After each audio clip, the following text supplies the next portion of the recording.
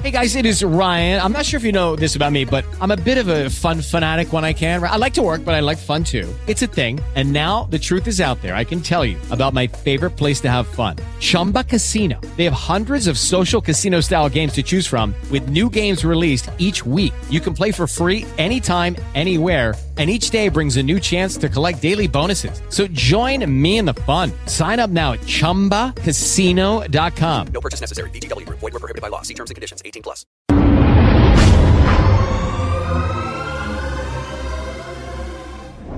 Receiving incoming transmission. And the great dragon was thrown down, that ancient serpent who is called the devil and Satan, the deceiver of the whole world. He was thrown down to the earth, and his angels were thrown down with him. Radical Christian! What's up, Radical Christians? Welcome back to our thrilling conclusion of our Principalities and Powers series. As always, it is a tremendous blessing to be here with you guys. I have my super expensive Dollar Tree sunglasses, and I'm ready to go. So this week, we're continuing where we left off. Let's get into the episode layout and kick this off right away. But before we kick this off, let's do a quick moment of prayer. Heavenly Father, we just ask that you bless this broadcast, you remove all error from it, and you use this to further your kingdom and for nothing else. In Jesus' name we pray, amen. All right, so let's get into our episode layout. Last week we covered the origin of the beings from Ephesians 6:12. We covered who they were, we covered their ranks, and then we went over examples of Baal, Apollo, and Artemis. Now let's get into this week's episode layout. Our first area is their dark hierarchy, their infrastructure. Our second area is their authority. In that area, we have four subtopics. We have what is authority, the authority of principalities, the authority of Jesus, and our authority. Our third section is the battle plan. Our two subsections are engaging the enemy and influence and power. Our fourth section is an example to tie it all together, and that example is Michael versus the Prince of Persia. And our fifth section will be why this matters. So let's get right into it. I pray that this blesses all of us, this deepens our understanding, because as you will see at the very end of this episode, there is a very important reason why this information needs to be put out there. Now for our paid content this week, we will be going over another section from the old warrior priest mindset. Look at that. Look at that. Now I will be reading a section called War is Upon Us. If you have the book, it's on page 126. If you don't have the book, well, you're in for a treat, because you could just go buy it. I guess that's the treat. But that will be for our paid content, and I'll give commentary on that. We'll get into that at the end of the episode. Now let's get into section 1, the dark hierarchy, the chain of command. So it's important when we're getting into this stuff that you realize that it is not completely vital to have full definitions for what all of these beings are, how all of their stuff works, every name, every territory they cover. That is not completely vital. It is beneficial, but let's say you just had the bare minimum, you just used your authority in Christ and you expelled demons. Hey, that's not a bad place to be resting in. So all of this isn't because that you need to know all this to move forward in spiritual warfare or to move forward in your walk with God, but it does help, it does benefit you. I just don't want you to think that without knowing everything that you can't fight, which is actually untrue. You don't need to know every detail, you just need to know the basics. Now, we're going to get into their hierarchy, the hierarchy of the kingdom of darkness. Now, this is not set in stone. This is what we have looked at through research, and we're all trying to put together. Now, I've compiled several sources, along with other stuff that I've known, and here's the infrastructure we've come up with. Now, another thing to note is that a lot of times what people say is that whatever principality, whatever prince is over an area, or whatever cosmic creator or power is over an area, whatever sin or spiritual crime they're associated with, usually that bleeds through into how it plays out into our realm. So let's say there's a ruler of darkness over Las Vegas. There would be a being that glorifies maybe prostitution, gambling, organized crime, and their influence in the area pushes those sins further and those crimes further. So just like in the old days, when you would have like a goddess like Aphrodite ruling over your area, there would be sexual sin all throughout there. There would be Kedoshim, which is cult prostitutes, because of the influence of that sexual deity. That deity favored its sexual traits, and then it bled through into the human realm. So now, this is going to be review for last week, but it's good to get a refresher course, and let's get into the hierarchy. Okay, so at the top, you have Lucifer / Satan. Some people believe those are two different beings. I believe they're the same being. but we both know who we're talking about. We're talking about the divine rebel, the fallen cherub, the main adversary. That's not to say that he's the only adversary. That's just to say that he's the main one, singled out a lot of times in scriptures. So he's in control over this earth, this whole earth. This is his realm for the time being. He is the prince and power of the air, and his principality, his area, is this whole earth. Now he's trying to mirror Yahweh and be the top dog, but he can't be past Yahweh, so he's the second top dog over creation, but over the realm of darkness, he is number one. Next you have principalities. Principalities are the generals, usually, over a specific larger region. Usually it's more than just a small country. It's like when you think of the Prince of Persia, the Persian kingdom was huge and it spanned many countries. Now they give orders to the powers and those below them. Now these princes have human princes under them. So they control a principality. They're called a prince, and they have human princes that they influence. So they're in charge of spreading their little gross tentacles into all the areas of influence that they can. And we're going to see in a little bit how they get their power. Now next we have powers. These are the exousia. So powers are in charge of a smaller region than the principalities. They are just under them. They are like the officers. They take orders from the princes, and they give orders to the cosmocrators, the rulers of darkness. Now up next we have the rulers of darkness. Now these guys are likely the ones in control over smaller countries, and basically a step down. As you get a step down, the region they control likely gets smaller. Now these rulers of darkness will give their orders to the spiritual wickedness in high places. Now what we have likened those to in our last episode are the just basic demonic realm. So all the entities above spiritual wickedness in high places, it's thought that all those are fallen angels. This one bracket, there's a lot of research that says those are the regular demonic realm. Now these ones are the ones that possess people, possess animals. They're in charge over cities, even some in charge over households. The web goes that far. Remember, they're trying to counterfeit the omnipotence of God, the omnipresence of God. So they can't be everywhere all at once like God, but they do have a hive mind, and they can put their forces as spread out as they can. It's a counterfeit omnipresence. So that's the hierarchy. It goes Lucifer, principalities, powers, rulers of darkness, spiritual wickedness in high places. Now we're going to move on to section 2, their authority. So like I said earlier, these guys are all on the same team. However, when Jesus was dealing with them, he didn't really differentiate between, which one's a demon and which one's a fallen angel. What we saw him doing was dealing with demons. He didn't say a lot to them. He commanded them around and he cast them out. He didn't sit there and have elaborate conversations with them. He didn't tell his disciples, from what we see, he didn't say, these are fallen angels, these are this, these are that. There's some small clues he gives here and there, but the basic point is that when it came to casting them out, it wasn't that complicated. Now, what is authority? Here's something very interesting. The word authority is the same word as powers, so exousias. So the rank, the military rank of power is one of authority.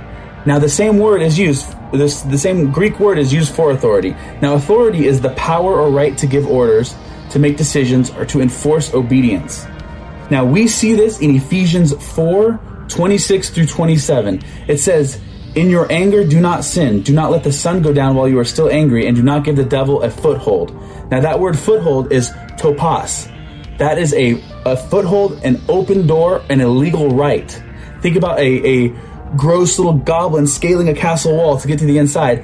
A foothold would be a stone that fell out, and it created a holding spot for their foot to climb up. So in your Christian walk, you have your castle wall. If you go to sleep without dealing with your anger, with your spouse, with your relatives, your parents, whoever, there is a piece of stone that falls out and it creates a foothold. Now that lets a demon latch onto you because it has a legal right to harass you further than what they could beforehand. So the Holy Spirit isn't just telling you to, in your anger do not sin, just because it's better for you if you don't. It is better for you if you don't, but it's also way worse for you if you do not heed this warning. You think about letting the sun go down in your anger. There's actually scientific studies that it creates a protein in your like anger that's unresolved, and when you go to sleep, when you ignore it, a protein is created, and it kind of creates like a protein memory. I could be saying this all wrong, but this is from what I remember from back in the day. But it basically creates an actual physical protein in your brain that makes it hard to just forget. It stores it. The synapses fire to it easier, and you've now created almost a habit or a pattern. You've created basically a quick recall bad memory. It's like when you go in to type in Google and you type in the first 2 letters and it autofills, you're basically typing in autofill anger or autofill bad attitude. So again, you don't give them a legal right. And with authority, that's how their kingdom works. God is a God of authority, a God of rules, legality. Now, he's not a legalist. He's not all legalism, but he is a God of law and order. That's why he has a divine council. The divine council is a courtroom setting. He is the one who will judge us all. So all these motifs of a righteous judge in a courtroom setting, the kingdom of darkness carry that over. And I don't think they necessarily want to carry this part over, but I think it is an overarching law of creation, this concept of authority. So if you can give these beings authority to mess with you through sins, and guess what else? Satanic rituals. Now that is one of the main purposes of satanic rituals, if not the main purpose. It's not only to worship these fallen deities, but it's to open a doorway, a gateway, a portal, and it's also to empower. So think of the spirit realm. You have these beings all huddling around somebody, okay? They're limited in what they can do, limited by the laws God has put in place. Now, somebody sacrifices a child, they do something horrible. That sin in their life opened up a huge doorway, a huge foothold. Now the spiritual beings see this person who opened a foothold and they just rush in. Now they either empower or destroy or anything else that furthers their agenda. Whatever furthers their plan, they'll do, and they'll cast you away without even thinking twice. People will get all these powers and these abilities from these things, and then when they're no longer needed, they're just cast aside. They don't care about you. They want to kill you. Russ Dizdar even said he was praying for somebody who had these powers from this new age being he was talking to. And when they were praying, Russ basically said, reveal yourself. And it revealed himself as this gross demon. It told him its name. They didn't physically see it, but it was speaking. And then Russ is like, what is your final goal with this person? And it said, we're going to kill him. Now, after that session was done, Russ was talking to the guy and he's like, you need to renounce all this stuff or this being's going to have sway over your life still. And the guy was like, no, I don't want to give up these abilities I have. So he short-sightedly wanted to keep these real abilities because he valued that more than his soul. It's crazy. That's why when you're speaking to people, when you're speaking to Wiccans, Satanists, I remember I was in the bookstore and I saw a girl with a pentagram and I said, hey, do you practice Wicca or anything like that? And she's like, oh yeah, I'm a witch. And I was like, do you know that those beings are actually serious things and they'll straight up kill you? And she was kind of like, and she got kind of a little weirded out, or she didn't know what, she was at a loss for words. And then we just parted ways because I was just buying a book and I left. And I don't think she knew that. I don't think she ever thought twice about that, because these people are seeing real power. They're experiencing real things. If you have an entity actually audibly speak to you and some Christian tells you that's not real, you're going to be like, that Christian doesn't have the facts. I don't want what they have. That's not true. Okay? Now, do you need to address these things when you're going to witness to them? Not necessarily, but if you tell them something that's against what they actually felt, you can tell them that they're counterfeit beings and they're evil and they're lying, but to tell them that they didn't hear it or that's not real, that's going to push them away. So keep in mind, these are real things. Now, back to what I was saying, the satanic rituals open a greater doorway or foothold, and it's about authority. They need authority to get in. Human actions can create that authority. Now, they will tempt and seduce or do anything they can to get that doorway open. Now, in Deuteronomy 32, where God disinherited the nations, we saw him giving authority to his sons to rule over the disinherited nation. So here's another example of authority. He basically said, I'm putting my sons in charge over you. What that means is I'm giving my sons authority to rule over you. Now, it is implied that when God did that, he wanted them to rule justly, because when you look at Psalms 82, he says he condemns them for ruling unjustly. So it's implied that when he put his sons over them, it was a test for them as well. It was saying, hey, here's your authority. Use it as my imager, as my son. Use it as I would. You are supposed to be my son. Go act out what you should as my son. And instead, they acted out their own will. Now, they abused their authority. Now, the first human that we see in the biblical text not wanting to be under those deities' authority anymore was Abraham. Now, we know his father was an idol maker. He was raised with these gods, and he switched loyalties from the sons of God to God. So he went from pagan to Christian. Now, that is him switching allegiances, switching teams, switching authority. He was under the sons of God, then he became under Yahweh. Now, in Romans 11, we actually see Jews switch their allegiance away from Yahweh. which in turn aids the Gentiles to being grafted in. So the Jews walked away from Yahweh. They said, we don't want to serve just you. We don't want to serve by your rules. We may serve you and Asherah. We may serve you and this, but we don't want to serve you this, or we don't want to serve just you, and we don't want to serve you just the way you want to be served. Okay, so they split away, and that opened the doorway for God saying, fine, you Jews don't want to be a part of this, then the Gentiles will be a part of this. And that's how he brought the Gentiles in. So this is all one big kingdom reference, like a knightly kingdom. Which king will you serve under? Just because you are born in the land and you serve under that king doesn't mean you have to go fight in that king's army, doesn't mean you have to go serve that king. You can leave. You can defect from the kingdom of darkness and join the kingdom of light. And you will get the rewards and consequences of whatever kingdom you serve under. God respects authority. He puts the rulers in charge of nations, presidents, kings, all that stuff. He appoints them. So if he appoints a president that everyone hates and that is making all these laws against Christians, you know what he says that is? He says that's a judgment on them. When he appoints a good ruler who's banning abortion and doing all kinds of stuff to further Christianity, you know what he says? He says, this is a reward on you people. This is a blessing on you guys. You obeyed me. You heeded my voice. I will give you a good ruler. You disobeyed me. You want to live in wickedness. I'll give you a wicked ruler. Now, here's the thing. You are still to serve that wicked ruler. You are still to respect God's authority. God put his stamp of authority on that ruler, and you have to obey that ruler now. Because if you disobey him, what you are saying is, I don't agree with your authority, God. I'm ignoring your authority because I think I shouldn't have to serve under this guy. Now, the caveat we have there is, if that being asks you to bow to an idol, or not being, if that person, that king, that evil king asks you to bow to an idol, like Daniel, you don't have to bow to that idol. You can then disobey that king. But if that king is saying, hey, I'm raising taxes to 80% of your income, it's not okay for you to just be like, no, I'm not going to do that. Of course, it's unjust and it's wrong, but the thing is, you are to obey the laws of the land. You are to respect law and order and authority because our Father respects law and order and authority.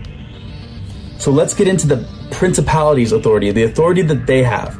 Now, here's a little fun fact, which is not fun at all. They still have this authority. Because when Jesus came, it's not like he abolished all that stuff. Okay, what he did, and we're going to get into that, he took authority for himself over all that.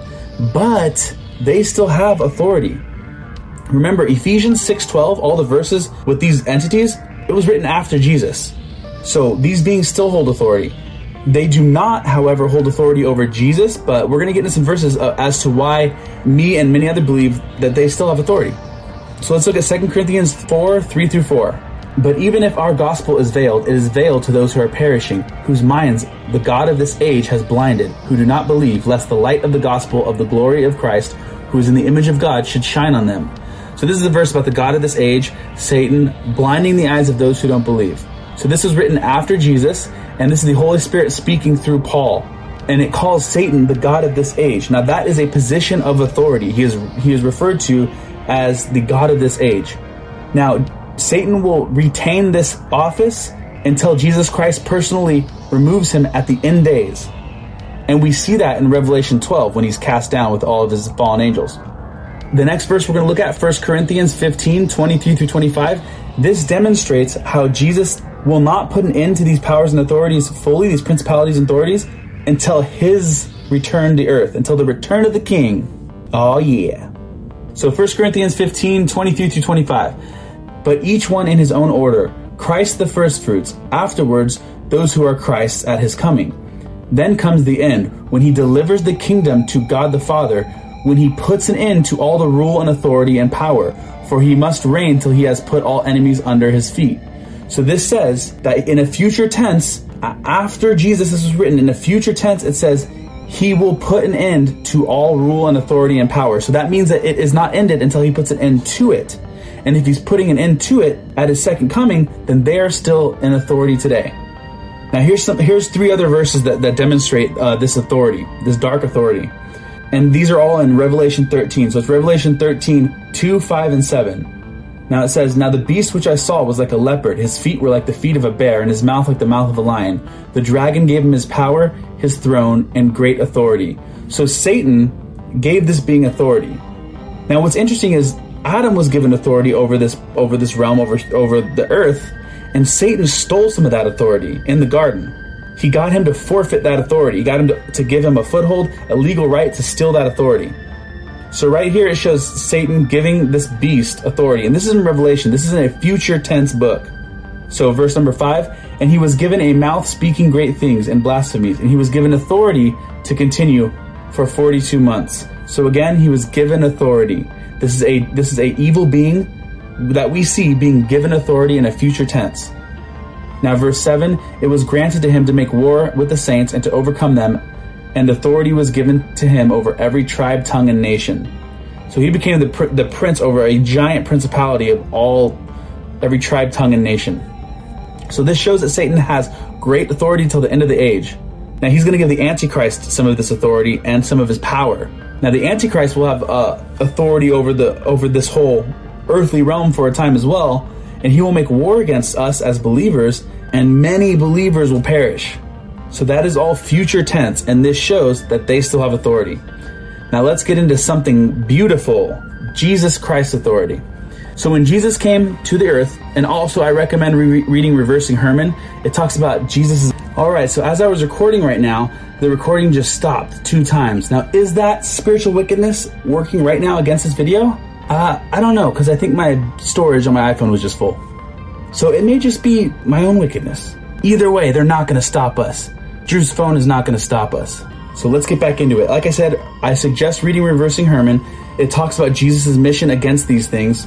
Now, when he came to earth, he took authority over all these principalities, powers, spiritual wickedness, rulers of darkness on the cross at Calvary. So let's see Ephesians 1:19 through 21.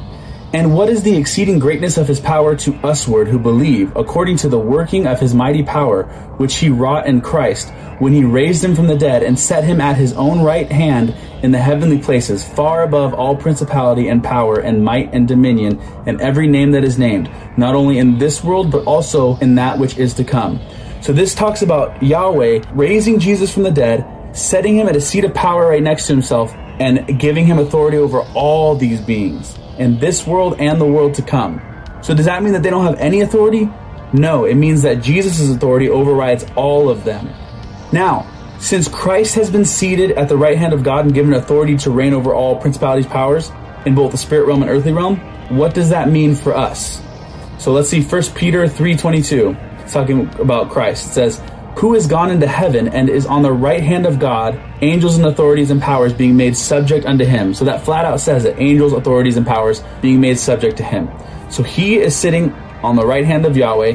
All authority is given to him. Now let's look at Colossians 2:10. And ye are complete in him, which is the head of all principality and power. So when we accept Jesus Christ as our Lord and Savior, we are seated with him in heavenly places. And if we believe this, then those principalities, powers, and all those other forces have no authority over us. Because if we are living out our walk with Christ, if we are living righteously and we are believers and we are accepting his authority, we are accepting the Holy Spirit indwelling in us and that giving us our authority, okay, then they do not outrank us. But if we are apart from God, if we are apart from the Holy Spirit, if we are apart from Jesus' name, they have dominion over us. We're Satan's kingdom. We're in his kingdom. Okay? Because if you are not allied with God, you are on the other side. There is no fence. There is no middle ground. And why do you think he hates lukewarmness? Because you're giving him a bad name and you're not even in the club, basically. So the point of this part is to tell you that we are with him. He lives inside of us, right? So because he has authority, let's say this is the Holy Spirit. He has all the authority over principalities and powers from all the verses we just read. He lives inside of us, okay? We now have some of that authority with us. We now have his authority with us, okay? But if you sin, you sever the connection to the authority. You still have the Holy Spirit, but if you sin, you open a doorway. You open a foothold. Now you have something else messing with you, okay? But it's important. That's why you don't go after fallen angels unless the Lord specifically tells you to. Okay? You don't just go on your own because he hasn't given you that authority. You do what he has you do. That's why obedience is a huge thing with the Lord. So you don't go doing your will, what you think. How many times have we gone down a path that we thought was what we're supposed to do and you realize, oh no, I was wrong and I wasted a lot of time. Luckily, God redeems the time that the locust ate, but still, you got to have obedience. You got to be accepting that authority, walking in it, keeping your relationship with God on point, and then you can operate in that authority. Let's say you're a drunkard and you're trying to cast out a demon of drunkenness out of somebody. You have no authority. You have zero authority to cast out this demon because it has a legal right over you. It has authority over you through your drinking. So that is Jesus' authority. Now we're going to get into our next subsection, our authority. So keep in mind, like I mentioned before, we cannot defeat Satan, any demon, any fallen angel, anything in our own flesh. Humans are incredibly frail. We are bound to earth. We are bound to physicality. Physical flesh is weak. If I pinch myself hard enough right now, I will bruise. What if I pinched a spiritual being? Would they bruise? They aren't like us. We are made of dust, okay? Maybe they're made of stardust. Who knows? Maybe they're atheists. Atheists seem to think they're made of stardust. God bless you, atheists. I truly hope you become saved. So only what Jesus did on the cross, his authority given to us as believers, as his children, only then can we battle against these things. And the demon realm, yes, but when it gets to the higher ranks, only when he allows it. Now, for those people that think that you shouldn't talk about Satan, you shouldn't talk about demons because it gives them power, that is dumb. That is dumb. When would you ever go to war and not discuss the enemy? Okay? Let's say I'm your general and I'm like, okay, we're going to war. We're going to go attack the enemy on Tuesday. Bring your weapons and let's do this. And you're like, okay, what's the strategy? Like, what do we need to know about them? And I'm just like, I don't know. I don't want to talk about them to give them more power. I don't want to build up their reputation, so let's just go there. So then you're like, okay. So then you go and you bring a bunch of swords, and then you find out this enemy you're going to fight, they could fly. Wouldn't it have been smarter for me to give you that detail and then you to think, oh, maybe I should bring a bow or something? But instead, I was worried about giving them power by talking about them, and then we lost out on the battle plan. Now, if you think that if you leave Satan alone, he will leave you alone, that's not exactly true. If you're on your way to hell, he's likely to leave you alone. Why rock the boat when he has you already going away from Yahweh? Why push you back towards him? When I started having a demonic attack happen to me, it pushed me right towards Yahweh. I don't know what they were thinking when they did that. Maybe God allowed that. But Satan hates humanity. He's not going to respect like, oh, this person is just fence riding, so let's just go easy on them. Not really. His goal is to kill you, to kill, steal, and destroy. So we already mentioned this, but this is the section about our authority. Where do we get our authority? It's from Jesus to command and order and expel demons. And if he wishes you to engage the more powerful ones, he'll tell you. But where we see him giving his disciples authority is in Luke 10, 18 through 20. Now we're going to break down this verse. It's a very interesting verse and it's very cool. So Luke 10, 18 through 20. And he said to them, I saw Satan fall like lightning from heaven. Behold, I have given you authority to tread on serpents and scorpions and over all the power of the enemy, and nothing shall hurt you. Nevertheless, do not rejoice in this that the spirits are subject to you, but rather rejoice that your names are written in heaven. That's a beautiful, awesome verse. Now let's take it apart piece by piece. Our first fun fact, I saw Satan falling like a lightning bolt from heaven. What are Satan's other aliases? Baal-Hadad, the storm god. Zeus, the storm god. Jupiter, the storm god. Thor, the Scandinavian storm god. And he fell like lightning from heaven? Scratch the old beard for that one. So let's look at the next part. When it says, I have given. In Greek, that is the perfect tense. When he says, I've given you authority, that is the perfect tense. So that means that Jesus gave the authority then, and it is a continuous, perfect tense thing that is right now. It means right now. So I have given means right now. You have authority right now if you're a believer. Now our next part, to tread, authority to tread. To tread is to trample, crush, or expel by verbal command. Now you are to order, command, and expel these beings. Okay? You're not to converse and get their lineages and hear them out. These are deceptive beings. If you sit there and say, you can ask them, like, I've heard of people asking, how did you get in here to try to find what their doorway was? But if you're like, who do you serve? What is your name?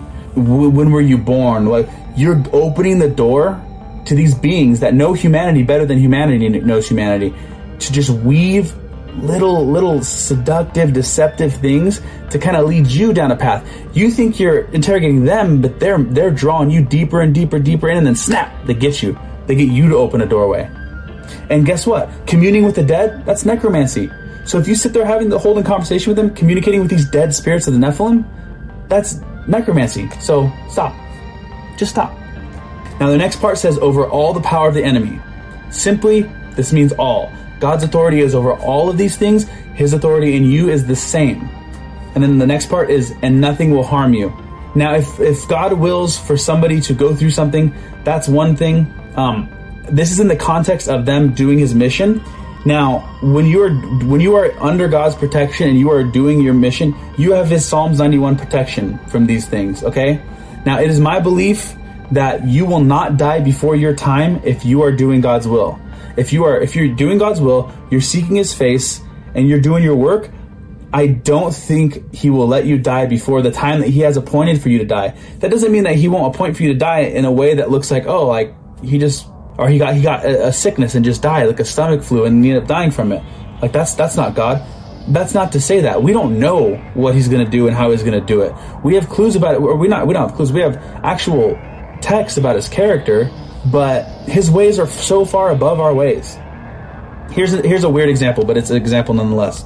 When let's say my apartment's getting cleaned, and I have my cats, and I'm just like, okay, we got to take these cats out of the apartment, leave them at a friend's house. They're just going to be in like a small room. They're not going to have their toys. They're just going to be there while this apartment gets fumigated. Okay. Now, in the cat's mind, they live in their home. They're safe. Cats are very territorial. They like their little space, and they like to have a space to run to for protection. Now, you take them out of that space and take them to the other house while your apartment gets fumigated or whatever. To them, they're just like, what's going on? Like, am I ever going to go home again? Like, are they ever going to come get me? Like, what's this place? I think I can smell a dog somewhere. Like, they're freaking out, okay? Now, our ways of what we're doing and why we're doing it are far above that animal's understanding. Now, that's a kind of dumb example, but that you get what I'm saying. So, who's to say what God's going to do and how he's going to do it with us? But I believe if you are doing his will, walking out his call over your life, then you're not going to die before your time. Along with this authority and protection comes a mission. Now, the mission is ministry.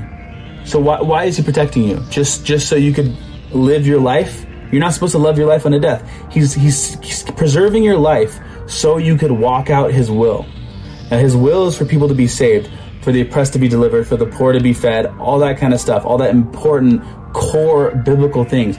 That's what your mission is. So this authority comes with a mission. He wouldn't give you a sword if he didn't expect you to do something with it. Exactly. Hence the Bible called the sword of the Spirit. He wouldn't just give you the Bible if he didn't mean for you to read it. So we are to destroy the works of darkness, deliver the oppressed, and win souls for his kingdom. Now, like we mentioned earlier, we're going to look at about being seated with Christ. This is Ephesians 2:6. It says, and raised us up together and made us sit together in heavenly places in Christ Jesus. So here's a proof that we are raised up and set in heavenly places with him. And the verse that talks about Christ being set in heavenly places talks about him getting full authority. Now, this is why we're struggling against these beings. This is why Ephesians 6:12 is telling us to watch out for these beings, because they still have authority, and so do we. That's why there is a war. That's why there is a conflict. You have two opposing kingdoms. Okay, you are the kingdom of light. They are the kingdom of dark. They occupy the same space pretty much, as separate realms, but the same existence. So there is a war of authority. This person lowers their authority through sin. This dark side's authority increases through footholds and doorways. It's ups and downs all over. This deity is worshipped in this region. It has more sway over there. Yahweh's worshipped over here. This has more sway of Yahweh in this area. Keep all this in mind. This is the spiritual war, okay? And spiritual warfare is not just casting out demons. And we're going to get into that in our next section, the battle plan. So let's get into the battle plan. First of all, engaging the enemy. By now, you should understand that your battle is not against flesh and blood, which means humanity, which means other people. That's why you're to pray for your enemies, because in reality, the human in front of you is not your actual enemy, the force behind them. The sin in them, maybe, but not them. So you have to identify that your opponent is a spiritual opponent. Now, that being said, can't stress it enough, don't go recklessly involving yourself and looking for trouble, spiritual trouble, where you're not called to be. Now, and keep in mind, these beings are allowed by the Lord to operate. He allows these principalities to still have their power. This tests humanity and it tests his sons. So he has it all under wraps. He knows exactly what's going on. He knows exactly what he's doing, and he lets them have their authority for now. Now, when it says you wrestle not against flesh and blood, this wrestling is when you're calling men to repentance, you're submitting to Christ, and you're walking in the kingdom, you're wearing the full armor of God. That's the wrestling. That's your wrestling. That's your fighting. Now, how did Michael, a powerful archangel, act when he was dealing with Satan? It says that he wouldn't even send an insult or railing accusation against the enemy. Instead, he said, "The Lord rebuke you." So if this insanely powerful archangel didn't go around insulting and talking flippantly and carelessly about these beings, if he didn't do that, then neither should we. Now that verse is in Jude 1, 8-9, and it says, "Likewise, also these dreamers defile the flesh, reject authority." See, God does not like when you reject authority. "Reject authority and speak evil of dignitaries. Yet Michael the archangel, in contending with the devil, when he disputed about the body of Moses, dared not bring against him a reviling accusation, but said, 'The Lord rebuke you.'" So now we're going to get into a little story about what happens when you step outside of your authority. Now this story comes from this DVD. This is L.A. Marzulli's On the Trail of the Nephilim, Voices from the Other Side, Secrets of the Supernatural. This DVD is amazing. I have all three of them, and I watched this one. And thank you to Alex from the True Legends Conference who helped me get these. You're awesome. But this one in particular talks about a story with Henry Gruver. So Henry Gruver was a prayer walker. He walked around, he prayed over things, taking back areas for God, and he said that wherever he went, if he had a song in his heart from God, then that's how he knew he was supposed to be there. Now he went to the Ohio Serpent Mounds, which is where the conference is in March, Nephilim Mounds, and we'll talk about that right after. But basically, I'm going to give you the very short cliff notes. He went, it was snowing, he was rebuking all night, he was calling, he said, "Oh, I undo stuff from generations back from the very first sin cast on this serpent mound," and he's doing all the spiritual warfare, which is what he would do any other place. But he didn't have authority there. He wasn't told by God to go there. He just kind of thought he was supposed to go, and he went. Now, as he was walking away, he felt something just, boom, hit him right in the stomach. He fell, just collapsed over, and he could not get up. Now, he was an older gentleman even at that time, and he's gone to be with the Father now, so that's awesome for him, and I think his wife recently went too, so that's awesome for them that they completed their walk on this earth. But basically, he couldn't get up, and then he was freezing to death. He was literally freezing to death on the ground, and after a while, he's calling out to God, like, "Please, like, this gives you no glory for me to die here." And God basically tells him, "You did not have the authority to come here. You're spiritually weak from all the stuff you've been doing. You were not ready and strong enough to come here and battle against what's on this serpent mound," which is where we're going. So pray for us. And if you go, pray too. But basically, he almost died. He finally went to his car. He like had this beaver skin blanket, and he like warmed up. But he even said, "This is when I didn't have the authority. That was the problem." So you don't want to get messed. You don't want to be you think you're some big hero when you're not realizing, no, God did not tell you to do that. You are nothing without God. But now let's talk about this DVD. This DVD is being given by L.A. Marzulli for free when you use the promo code SUPERNATURAL and when you buy your tickets to the Nephilim Mounds Conference. So that's coming up March 27th through the 29th. It's in Newark, Ohio. It is $89. So with the ticket, you get the 3 days of the conference. You get a workbook. All of us speakers, it's me, Russ Dizdar, L.A. Marzulli, Joseph Riverwind, okay? All of us are making a workbook filled with workbook pages for our presentations. So when you go there, you fill them out. And just the act of you writing and filling them out, it helps you retain the information. And you could have notes. So you get to take home a workbook that you fill out there. And it comes with a field trip to the Nephilim Mounds, to the Serpent Mound in Ohio, I believe, or the Circle Mounds. I think they're generally in the same area, but we're going to the Nephilim Mounds. So you're going to these sites where they did rituals, where there's an altar at the top of them, where they would bury these things, where huge skeletons have been found. It's just, man, we need a lot of prayer. And there's a lot of weird supernatural stuff that's happened there. People seeing holes in the ground that open up and it's just a bottomless pit, and then it goes away. And then people have seen just a bunch of ghost wolves all over the ground out there. And it's just, man, this is the real deal. So come to the conference. It's going to be amazing. I have full confidence God is going to do something great there. And I can't wait. And I can't wait to see you guys there. So please go buy your tickets now. NephilimAgain.com. That's the website. NephilimAgain.com. So now we're going to get into influence and power. So step 1 is realizing your flesh is internal, and that's what you need to deal with. You need to deal with your old man, your sinful nature, which is internal. Then you could deal with these entities that are external. So step 1, internal. Step 2, acquire the right target. Not people, okay? The demonic realm, and then not the angelic realm. You will attack them indirectly, and we're going to get into that. And then number 3, you weaken their influence. Now this is actually what I mean by indirectly. You weaken their influence by spreading the gospel and praying for godly leaders coming against abortion in your town, those things lower their influence. So how does influence work? Basically, when a high spiritual being is ruling over an area, when all the people in that area are worshiping them, they become stronger. Their grip over that area becomes stronger.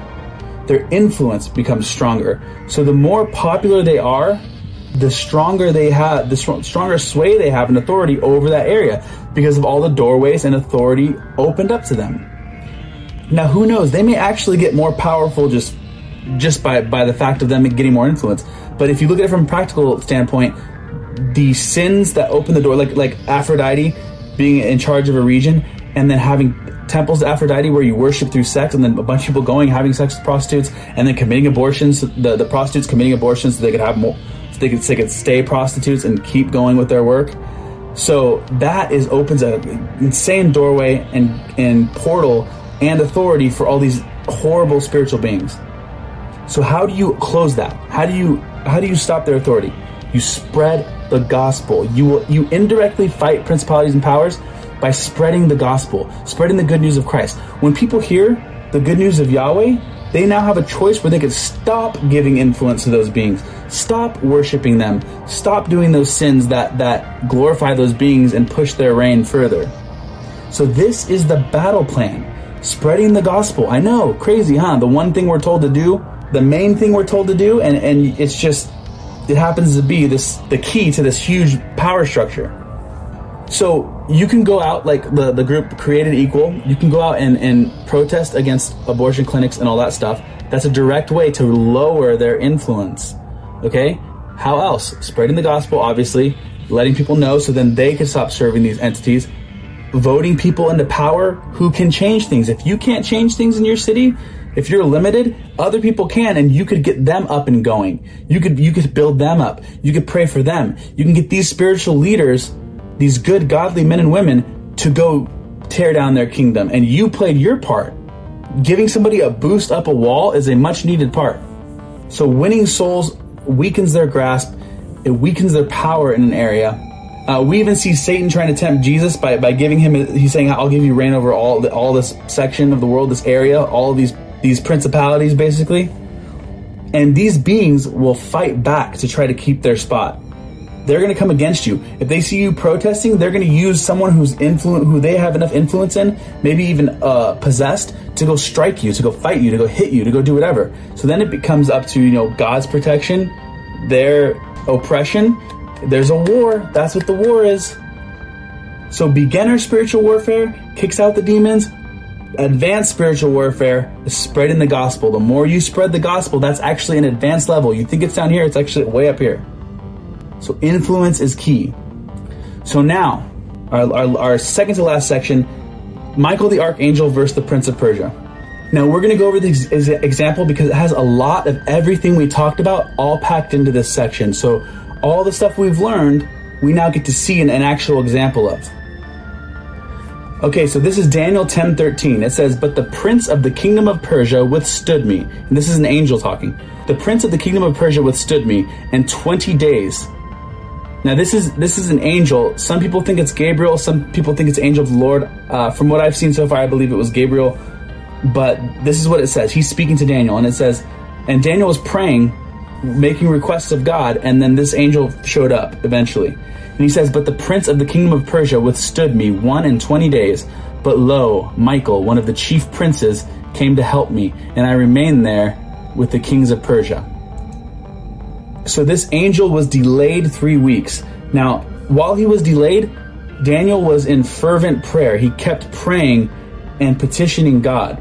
Now, God's answers were sent out the second Daniel started praying, but he was delayed. Why? Because there's a spiritual war going on in heaven. Now, right here, when it says chief princes, that's archangel. Now, what is the archangel? That is the holy, good name of a prince, a principality. So they're both chief princes. But when it's good, it's like this, it's an archangel. So that is a class that we now know that is revealed. It's basically a heavenly prince, an archangel. So there we go. We discovered what an archangel is. And we know that because this angel was withstood for 3 weeks, this good angel, that no man can withstand an angel. We know that one angel killed 185,000 people in the Old Testament. But this shows that the Prince of Persia was not a human prince that was being referred to, but a spiritual prince. Now in 2 Chronicles 32:21, in the days of Hezekiah, we read, "And the Lord sent an angel who cut off all the mighty warriors and commanders and officers in the camp of the king of Assyria." So there's the angel that just came and just wiped out a bunch of people. This is just to further show you that a man cannot withstand an angel. So the Prince of Persia was a fallen entity which had authority over the kingdom of Persia, the Persian Empire. Now let's look at Michael. Michael is the archangel or the chief prince over Israel. He is his principality is all of Israel. So when we see the angel that spoke to Daniel doing battle in the heavenlies, it was an even match. He was being withstood. So the Prince of Persia and this being, which was likely Gabriel, we'll just say for the sake of discussion, it was an even match. Then the reinforcements came. Michael showed up, who was one of the chief princes. And this is the first time he's mentioned in scripture. So he showed up and they overpowered the Prince of Persia, and then he got through to deliver the answer to Daniel. So according to the book of Jude, Michael is an archangel. And we learn from Jude 1:9 that he disputed with the devil himself over the body of Moses. And then Revelation 12 that he and his angels waged war against the devil and his angels in the tribulation period. So this guy is a hero. This guy is a warrior to the fullest. He is an archangel. And I would say he's a warrior priest because he is in God's presence, or likely very, very often throughout his day. But he is like a boom. So when we talk about principalities of the heavy hitters, he is the heavenly heavy hitters. That's awesome. That's rad. Now, archangel is the combination of two Greek words, archo and angelos. And when it's combined, it means chief angel or ruler of angels. Sometimes it's called chief prince. So chief, which means first, basically head, angel, messenger. So he's like the head messenger, the chief among messengers, the ruler of messengers, the ruler of angels. So archoangelos. Now that word, the archangel, is not found in the Old Testament, only in the New Testament. Now in 1 Thessalonians 4:16, archangel is also mentioned. And then again in Jude 1:9, which we read. And this is only mentioning the singular form, archangel. It doesn't say archangels, but it's fair to assume that there would be more. And another reason for that is that Daniel calls him one of the chief princes. So here's some clues that we could find. There's probably multiple archangels, which is super rad to think of, because just imagine all these crazy heavenly heroes with all their lives that have been going on since before creation. Just imagine the stories of just glorious battles that they've won for Yahweh. That's awesome. Now we're going to look at the Prince of Greece. This is Daniel 10:20 through 21. So the angel said to the angel speaking to the prophet Daniel, and he says, "Do you know why I've come to you? And now I will return to fight with the Prince of Persia. And when I have gone, behold, the Prince of Greece will come. But I will tell you what is inscribed in the writings of truth, or of the book of truth. There is no one who holds with me and strengthens himself against these, except Michael, your prince." So he says, Michael, your prince. He's the prince over Israel. So when he says, there is no one who holds with me and strengthens himself against these, he's talking about the hostile spiritual forces. So he's saying basically no one's going to stand up against these things and actually defeat them except for Michael, who is your prince. Now Michael would be ruling justly. So he's given authority by Yahweh, and he's the prince over Israel, but he's ruling justly. He points back to Yahweh. So now, if you look at history, after the Persian Empire was the Grecian Empire, the Greek Empire. So when he says after the Prince of Persia will come the Prince of Greece, it's like, man, there's a couple options here. There was just another entity named the Prince of Greece who was around the same time, or the way more likely scenario, they knew the plan that the Greek Empire was to flourish right after the Persian one. So it's either they knew, or they could see into the future a little bit. They could see time differently than we can. So either they knew the plan, or they could see the plan. So he's telling him, after the Prince of Persia will come the Prince of Greece. So this shows these hidden forces all working behind the scenes. And we're sitting here worried about traffic. That's dumb. Look at all this crazy stuff going on. Now that was our little section. We got a little taste of a bunch of different things in that Michael versus Prince of Persia. But here's the real kick in the teeth. Ancient Persia is modern day Iran. And look what's happening in the world today. So this stuff is around today. So I'll let you think about that what you will and mull that over. But ancient Persia is modern Iran. So that's crazy. Now, our fifth and final section, why this matters. So number one, why this matters is because we need to realize that we can weaken their influence over areas, the influence of these dark princes, by spreading the gospel and winning souls for the kingdom. I don't need to tell you how important that is, you know. Number two, I touched on this last episode and I'm going to touch on it again. This whole channel is based off stuff that I feel excited about in the Bible, okay? When you feel excitement about something in the Bible, go research it. God could have put that on your heart. He could have something, a seed he planted into you that he wants you to do. Go follow that trail. If lion like mid of Moab, if that verse always stuck out to you and it's really interesting, and you're like, oh, I want to research that, but I should be researching all this other heavier biblical matters. Get salvation down. We understand that. Get salvation down. But who's to say when you go research lion mid of Moab, you're not going to see God's grace and God's beauty and God's majesty through the story of the lion like men of Moab and through your research through there. So let's say you research them, you research the pagans, what they believed around that time, and you see how the pagan deities acted with their people, and then you see how God acts with us. And then that glorifies him. So don't get stuck in what you feel like you should be doing. Get salvation down. Remember the mission we have, but whatever gets you excited, dive into. Don't fight about it. Have fun about it. Now, number three, the last reason why this matters is because all this stuff, their agendas, these dark beings, their agendas and their influence is all happening today. Now, a couple weeks ago, a children's book was released in common stores like Walmart with instructions on how to summon demons. It's called a Children's Book of Demons, and the target age range is 5 to 10. So these rulers of darkness control culture. Okay, so they're putting out materials of how to summon demons, and they're targeting the youth. So the battlefield going on right now, one of the major battlefields of these principalities and powers is in the minds of our youth. So look at the education system. Look at how there's drag queen story time in libraries targeting kids. Now there's a book of how to summon demons. What does that tell you? That they want people to learn how to summon demons. Why? Because they want to open portals, footholds, gateways into this realm for the final scene, the final act. They want to open things up, get everybody letting them in, and they're ready. All their forces are geared and ready for the final attack on God. Now, if that wasn't enough, Disney has an upcoming cartoon that's already aired, but it's about a teenager who finds herself stuck in the demon realm and battles demonic forces alongside her rebellious witch friend and a little warrior person. Now, the main character, Luz, she pursues her dream of becoming a witch and serves as this rebellious witch's apprentice. Now, this show is called Owl House.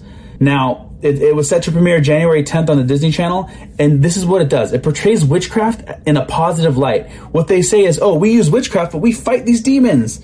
So they're saying they use demonic realms, demonic methods, demonic taught knowledge to fight demons, okay? A demon wins if you're using demonic knowledge, okay? You are not in Yahweh's camp if you are using demonic knowledge, demonic methods, demonic belief systems. You can't drink from the cup of demons and the cup of the Lord. So what the purpose of this is, the same with what the purpose of Harry Potter was, it is to portray witchcraft as a positive tool to fight evil or to just paint it in a positive light. Now that is exactly what real life witches do. They want you to think, oh, there's white magic and black magic, and it's actually more in tune with nature and all this garbage, and it's all to make it appealing. The people doing it aren't necessarily thinking they have like such nefarious goals or intentions. They may, but some may not.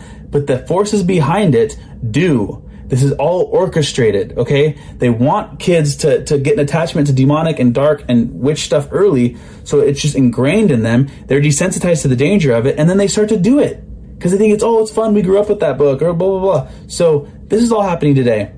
Again, get excited about the Bible so you could do work for the kingdom. I love you guys. Thanks for being here. Now we're going to get into the paid content from this butte. War is upon us, and it's a blessing to serve you guys through these videos. Stay rad.